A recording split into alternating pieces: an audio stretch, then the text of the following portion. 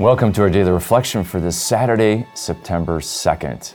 And today we are going to go back into that first reading of Paul to the Thessalonians, and it connects with our gospel reading in a beautiful way. So let's look at what that means. First off, Paul has been exhorting the Thessalonians to live a life of holiness that we saw yesterday.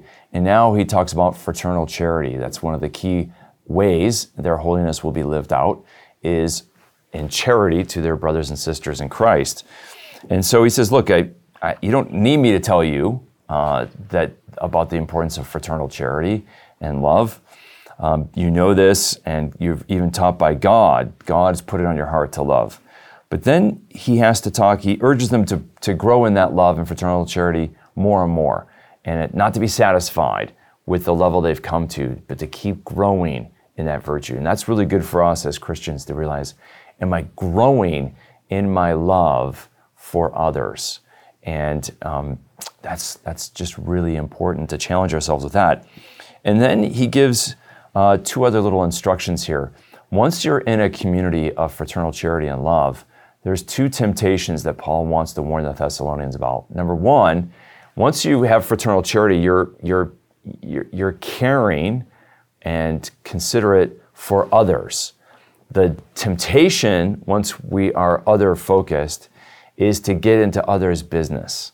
And so Paul warns them to mind their own affairs. We have to be charitable to others and care about them, but we can't get into their business.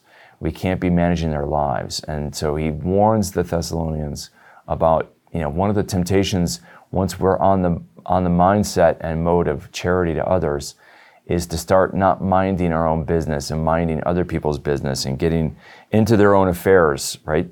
So we have to be careful of that. And then the other temptation he warns the Thessalonians about, once you're embedded in a community of charity, is some of them weren't working with their hands. In other words, they were depending on the charity of others, and they were becoming slothful or lazy. And he says, look, you have to, God's will is for you to work with your own hands. And he says, we instructed you about that. And so he wants to make sure that in the midst of a community of charity, that they don't take their own welfare for granted. And that's going to be important. So no sense of entitlement Paul wants the Christians to have, even though they're in a community of love and charity. So that's an interesting thing. And that fits beautifully with Jesus' parable about the talents, because the person who had one talent, he doesn't invest and put that talent to work. He is slothful or out of fear. He doesn't take any risks, and he buries his one talent, and he gets punished for that severely. God wants a return on investment. And so let us be zealous in fraternal charity to others, but also to make sure that we're not being slothful with the talents and gifts God has given us. We're investing it for the good of others and the good of the kingdom of God. And so let us be zealous in doing that. And I want to thank everybody who has invested some of their talents in our mission here at the Augustine Institute with the Mission Circle, which helps us grow our mission and our reach. So thank you for doing that. We're able to reach more and more people, thanks be to God, because of the Mission Circle. So I'm grateful to you. May the Lord bless and keep you all.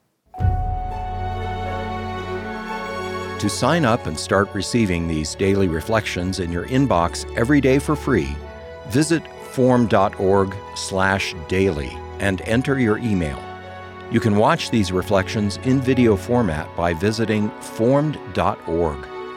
Formed is an online Catholic streaming service created by the Augustine Institute and Ignatius Press, with award-winning studies and parish programs, inspiring audio content, movies, ebooks, and family-friendly kids programming. To support the mission of the Augustine Institute, please visit missioncircle.org.